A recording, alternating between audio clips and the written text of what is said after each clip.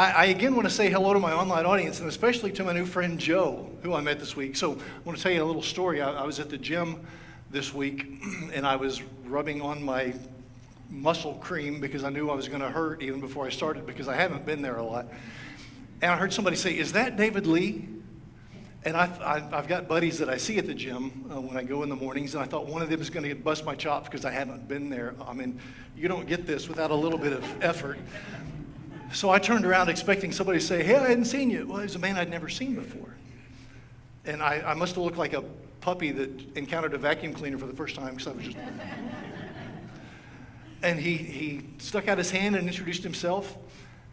And I said, "I'm sorry, I don't recognize you." And he said, "I'm one of your congregants." I was like, "Oh, I'm so sorry. I'm really bad at seeing people here on Sunday mornings." He said, "Well, I'm online."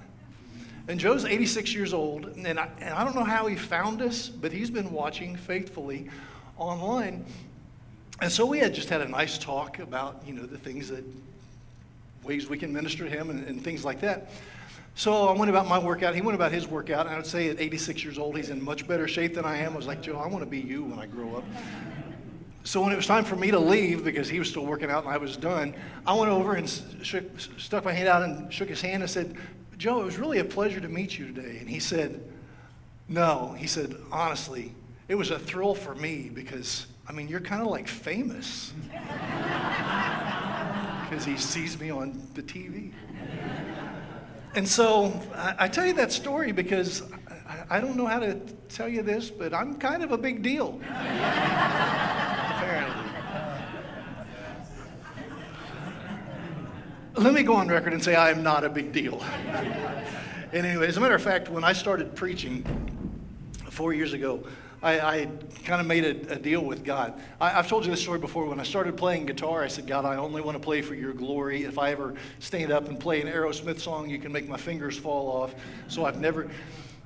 So when I started preaching, I made the same deal. I said, "God, I only want to preach for your glory and your honor. And if I ever start to think I'm pretty good, I'm kind of a big deal," I said, "you can take everything away." So let me say it again. I'm not a big deal at all. I've seen too many preachers at big churches. There was a church out in Seattle, mega church, worldwide influence. And that's how they knew things were falling off the rails when the preacher actually said, "I'm kind of a big deal." And he meant it. And that church subsequently collapsed. And there's this theme that's repeated throughout the Bible, and especially in the Old Testament. You see this warning and fulfillment from God where he says, "Be humble or you will be humbled." We're continuing looking at some of Paul's core values in his writing. We've talked the last couple of weeks about grace and unity. Today we're talking about humility. And it's pretty clear that all three of those things stand in contrast to the spirit of our age. Paul wrote these words 2,000 years ago, and it's amazing how we haven't changed a bit. Where the gospel teaches grace, the world says, "No, you get what you deserve. You earn it. You achieve it. That's justice." The gospel is meant to pull us together in unity, but the world labels and divides and drives us apart. Well, the gospel teaches us to be humble. And let me ask you, what values of this world stand in opposition to humility? Just tell me, what is the opposite of humility that we see played out in our world every day? Let me hear some things. Pride, greed, arrogance, self-promotion, vanity, all those things. Those are how we measure ourselves in the Western world, right? That's what separates the haves from the have-nots. The one that can sell himself best. We define ourselves by what we have, by where we stand, by what we accomplish. It's a bottom line world, right? Well, there's a story in Daniel chapter 4. Nebuchadnezzar was the king of Babylon, the mightiest empire the world had ever seen at that time. And it says one day he was walking on his terrace, admiring his hanging gardens and the city he had built in his own image, his palace, all its splendor. And in Daniel chapter 4, verse 30, he says, "Is not this the great Babylon I have built as the royal residence by my mighty power for the glory of my majesty?" a voice from heaven immediately spoke and said, "You've got it all wrong." And Nebuchadnezzar was exiled to live with the wild animals and to eat grass like an ox for 7 years. It took him 7 years to learn some humility.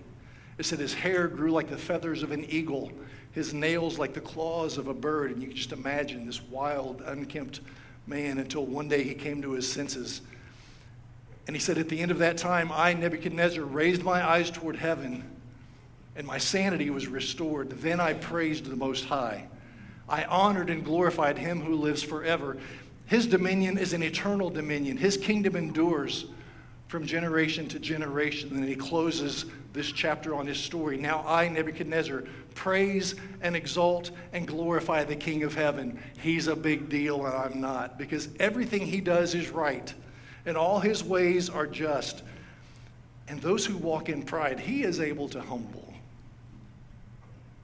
Be humble, or you will be humbled, especially the Old Testament teaches. Now, we think of humility, I think often as a passive attitude we take. It's often confused with false modesty. "Oh, no, this old thing," things like that. Or what we call humility is really a humble brag. If you're not familiar with this concept, there's some on Twitter. This is a humble brag. So the girl says, "I'm wearing a ponytail, rolled out of bed from a nap at the bar with my guy, and guys are still hitting on me." Like, really? I look so bad, but guys are still... That's a humble brag, okay? Or another one, "Can we start a media campaign to question how I got into Columbia too? Still scratching my head about how I got accepted and demand answers. Like, I'm so unworthy to be admitted to Columbia University. Oh, it just makes no sense." Humble brag. Does that make sense? Or one more. "I just did something very selfless, but more importantly, it was genuine. And I know it means a lot to the person in the long run. Hashtag so worth it." That's not humility. That's calling attention to me. C.S. Lewis said, true humility is not thinking less of yourself, but it is thinking of yourself less. That's a good definition. It's not inaccurate, but I think it's not complete. Because in Paul's writings and in Paul's values that he communicates in his letters, humility is so much more. It's an active posture we take toward other people. Paul wrote a lot about humility. He said things like, be, listen to the verbs, be completely humble and gentle. In humility, value others above yourselves. Clothe yourselves with humility. That one was so good, Peter stole it. And in 1 Peter 5:5, he said the very same thing, used the very same Greek words, clothe yourselves with humility. Now, Paul's word for humility was actually distinctive to him. It appears 5 times in the New Testament. All are Paul, except that one time by Peter. In the Greek common language at the time, the word for humility was a negative word. It implied low-minded. It has the connotation of humiliation, like a groveling servant who's begging for mercy. I mean, even today, if we say somebody had humble beginnings, that meant there was a negative circumstance they had to overcome on their way up the ladder, right? Well, Paul's life traveled the opposite direction. He was born in a life of privilege. He moved to a humble ending. But that wasn't a cause for regret. Instead, he invited us to join him in that same downward journey. In his writings, he took that common Greek word that meant humiliation, and he modified it. He added his own ending and made humility a desirable trait, a characteristic of Jesus that we should emulate. So as we've looked at 2 other core values of Paul's writings, grace and unity, I see humility as the active peg to hang on. Showing grace to people who keep getting it wrong requires the humility to admit, yeah, I keep getting it wrong too. But since God has accepted me, I can accept you. Unity with people who are different from us in so many ways that the world says are important. I mean, race and gender and class and education and social status and political affiliation, seriously, is there anything that we can't find as a cause for division today? The biblical standard of unity requires an active brand of humility. I choose to associate with people not like me. In Romans 12, Paul wrote, "For by the grace given me, I say to every one of you, do not think of yourselves more highly than you ought, but rather think of yourselves with sober judgment in accordance with the faith God has distributed to each of you. Live in harmony with one another. Do not be proud, but be willing to associate with people of low position. Don't be conceited. Be humble. Take a posture toward people not like you." We said last week, if the church is going to look like Jesus, it's going to have all kinds of people gathering together. People from the outside might think that's embarrassing. When you associate with Kentucky basketball fans, God is great. Hallelujah. I could talk all day about our posture toward people outside the faith, about the ways the early church said, you know what, we're going to make ourselves uncomfortable. We're going to set aside some personal preferences in order to not put obstacles in front of other people who want to come to faith in Jesus. So many ways that is exemplified, especially in the book of Acts, but throughout the writings of Paul and Peter and John. I think it's best summed up by a verse we used last week, which is part of the school's theme verse for this year. Be completely humble and gentle. Be patient, bearing with one another in love. Work hard to keep the unity of faith and the bond of peace. Our ability to be gentle and to be patient and to bear with those who wear us out. Those are all outward expressions of an internal humility, an acknowledgement that sometimes I need gentleness too. Sometimes I require patience too. Sometimes I need your forbearance as I wear you out too. But today, I want to briefly let Paul describe what biblical humility looks like in the context of the church. Because that's what we're talking about through these weeks, is how do we be the church that fulfills God's purpose for us? In a world that uses the Nebuchadnezzar standard, which is look at what I've built, look at what I've done, look at my great majesty and splendor, we're called to a different standard. We're called to recognize, first of all, that the gifts we have are just that, gifts. And so our response should be gratitude. God, I'm thankful for the gifts you've given me. You know, we all have different gifts, and we'll talk about this in a minute. He's not in here, so talk about Nolan. So we were going to camp, Bible camp up in Michigan a couple of weeks ago, and it's our third year there, and Nolan has grown about 1.5 feet since we started going there and since last summer. And so Nolan gets a lot of attention because he's tall, and he was talking on the way up there. People are going to say, wow, you've really grown. Wow, you're so tall. That's true. I said, Nolan, have you done anything to make yourself tall? No. I said, I want your goal for the week is for people to compliment you on something other than your height. We all have gifts that we've done nothing to earn or deserve. We're born with talents. We're born with abilities. We're born with things that sometimes we get a lot of credit for. Oh, you're so smart. I'm not echoing things I've heard. I'm just hypothetically. Oh, you're so smart. Oh, you're so handsome. Oh, you're so strong. Oh, you're so this. Oh, you have such a good talent for making money. All these things. And we're inclined to look at what I've done. Look at what I've built. No, if you have a gift, it implies there's a giver. So rather than take credit for what God has given you, give credit for his generosity. Number one, be grateful for the gifts God has given you. Number two, the gifts we have are given for the good of the church. So we steward them to build and expand God's influence, not our own. Again, whatever gifts God has given, you could say, Nebuchadnezzar said, I'm going to be humble or you will be humbled. Instead, use what you have for the good of the church.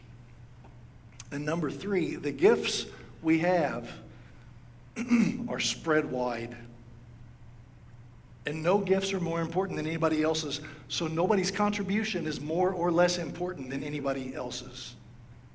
We're not just a fellowship, but we're a body working together.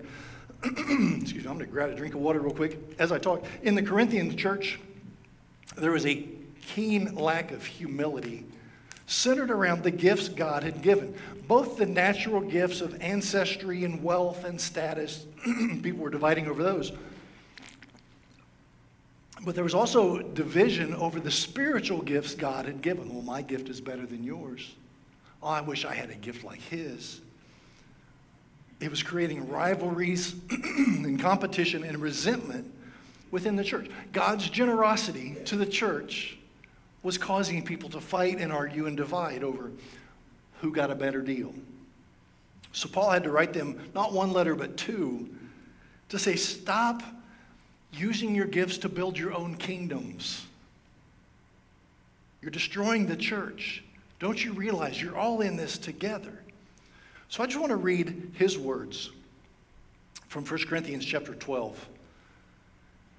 And what I've done, I've blended two versions. The New Living Translation will be in regular type, and then the Message is going to be in italicized type. The Message is not a translation. It's Eugene Peterson was a preacher, and it's his interpretation. It's, when he reads it, this is what he hears.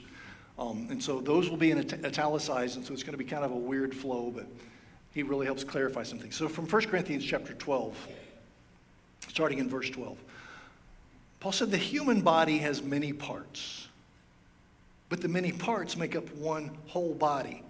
Well, so it is with the body of Christ. Some of us are Jews, some are Gentiles, some are slaves, some are free. But we've all been baptized into one body by one Spirit. We all share the same Spirit. I want you to think about how all this makes you more significant, not less, to people feeling like my gift's not good enough. He said a body isn't just a single part blown up into something huge. It's all the different but similar parts arranged and functioning together. If the foot says, well, I'm not a part of the body because I'm not a hand, that doesn't make it any less a part of the body. And if the ear says, I'm not part of the body because I'm not an eye, would that make it any less a part of the body? If the whole body were an eye, how would you hear? If your whole body were an ear, how would you smell anything? But our bodies have many parts, and God has put each part just where he wants it.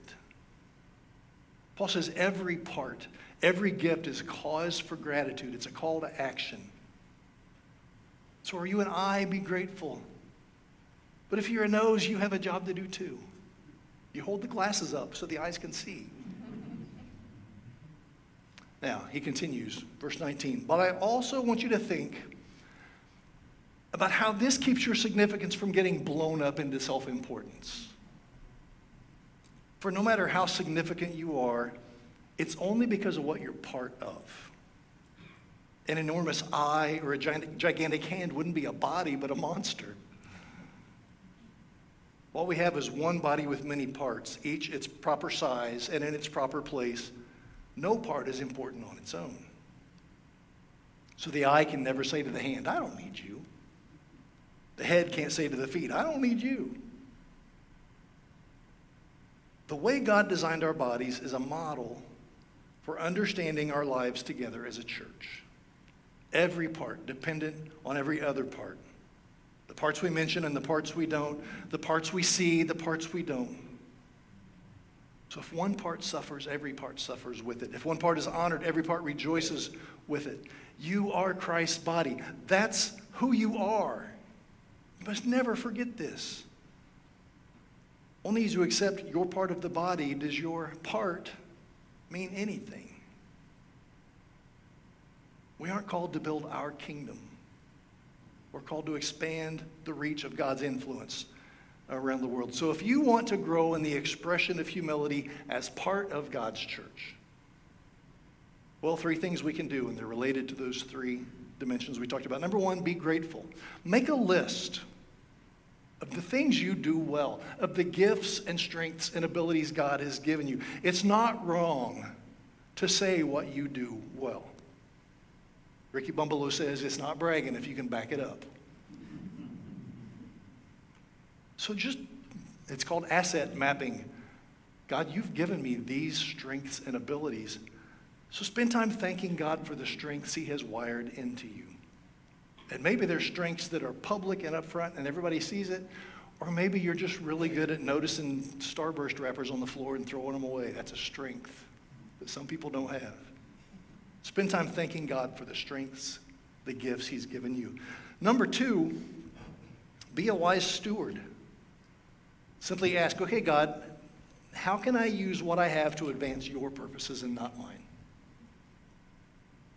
I'm really good at making money, God. How can I use that for your glory? God, I'm not good face to face, but I'm good on the telephone. I can write a good email. How can I use that for your glory? Whatever your strengths are, just ask God, how can you use me? I don't feel like I've been part of anything. I don't feel like I've connected. Rather than what can the church do to serve me, how can I serve the church with what I have?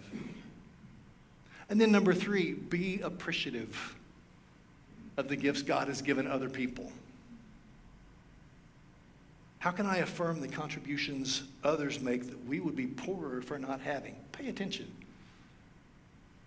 And when you see somebody using a strength that you don't have in the ways that you never would have thought, just say, man, I'm so glad you did that. Thank you for building up the body. Gratitude, stewardship, fellowship. That's the path to authentic, biblical, active humility. But the key, the irreducible minimum, it's not about our effort. It's about our focus, and the starting point has to be Jesus. He is our model, the one who washed his disciples' feet and said, now, as I've loved you, you go love others. So I want to go back to one final thing that Paul wrote, a scripture that I've probably used between Andrew Long and me. It's been used more than any other scripture in the history of Clear Creek, from Philippians chapter 2, where Paul wrote, do nothing out of selfish ambition or vain conceit, but rather in humility value others above yourselves, not looking to your own interests, but each of you to the interests of the others. In your relationships with one another, have the same mindset as Christ Jesus, who, being in very nature God, did not consider equality with God something to be used to his own advantage. I mean, just consider, you talk about a path of downward mobility that Paul traveled, that he invites us to travel. He said, nobody descended farther than Jesus. Rather, he made himself nothing by taking the very nature of a servant, being made in human likeness, and being found in appearance as a man, he humbled himself by becoming obedient to death, even death on a cross. That's as low as it gets, and he willingly chose to do that for us. Now we're going to take communion. And that's a time for believers to remember with gratitude that downward mobility journey Jesus traveled on our behalf to secure our salvation. It's also a good time to consider for those who have not embraced the grace given by Jesus to say, and there really is a place for me in him. He really did that for me. He really gave up everything so I could be with him. How do I respond to that? I'll tell you how you respond. You say, thank you. You say, take me. You say, use me. You say, I will follow. And it's important to realize Jesus' journey didn't end on the cross. And our choice to follow his path isn't one of hopeless resignation, but of enduring promise. Paul continued, therefore, because he was willing to humble himself on our behalf, God exalted him to the highest place and gave him the name that's above every name, that at the name of Jesus, every knee should bow in heaven and on earth and under the earth, and every tongue confess that Jesus Christ is Lord, to the glory of God the Father. That's the path he invites us on as well. So after I pray in a moment, spend some time considering the upside down hope we can only find in Jesus. By dying we find life. In his condemnation, we find pardon. In his rejection, we find acceptance by our Heavenly Father. And by his humble sacrifice, we can be lifted up. So spend some time just considering what that means for you and to you, and what it could mean if it's lived out through you. And then take the bread and the juice, his body and blood present with us as emblems of our hope. Let's pray.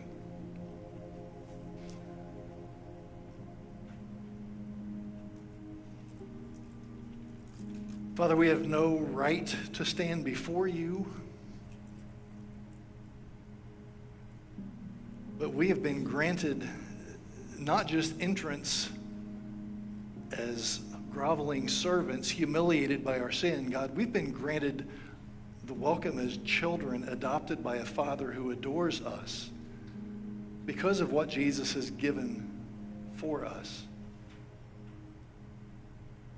So God, I pray that we would recognize the hollowness, the futility, the vanity of the Nebuchadnezzar standard that says, I'm going to build what I can and put my glory on display so all people can come and acknowledge me. God, we would reject that soundly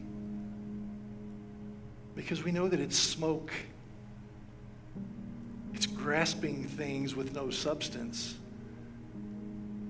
And God, when we're free from that pursuit, then we're free to grasp to what's eternal and enduring, that fills our lives with meaning and purpose and alignment with your Son, who again has not only demonstrated the path of downward humility to ultimate exaltation. God, he's invited us to walk with him. I pray that we will be faithful in trusting that your heart is good and your plan is sound and your mercies endure forever. And we can believe that because of Jesus on the cross. We pray in his name.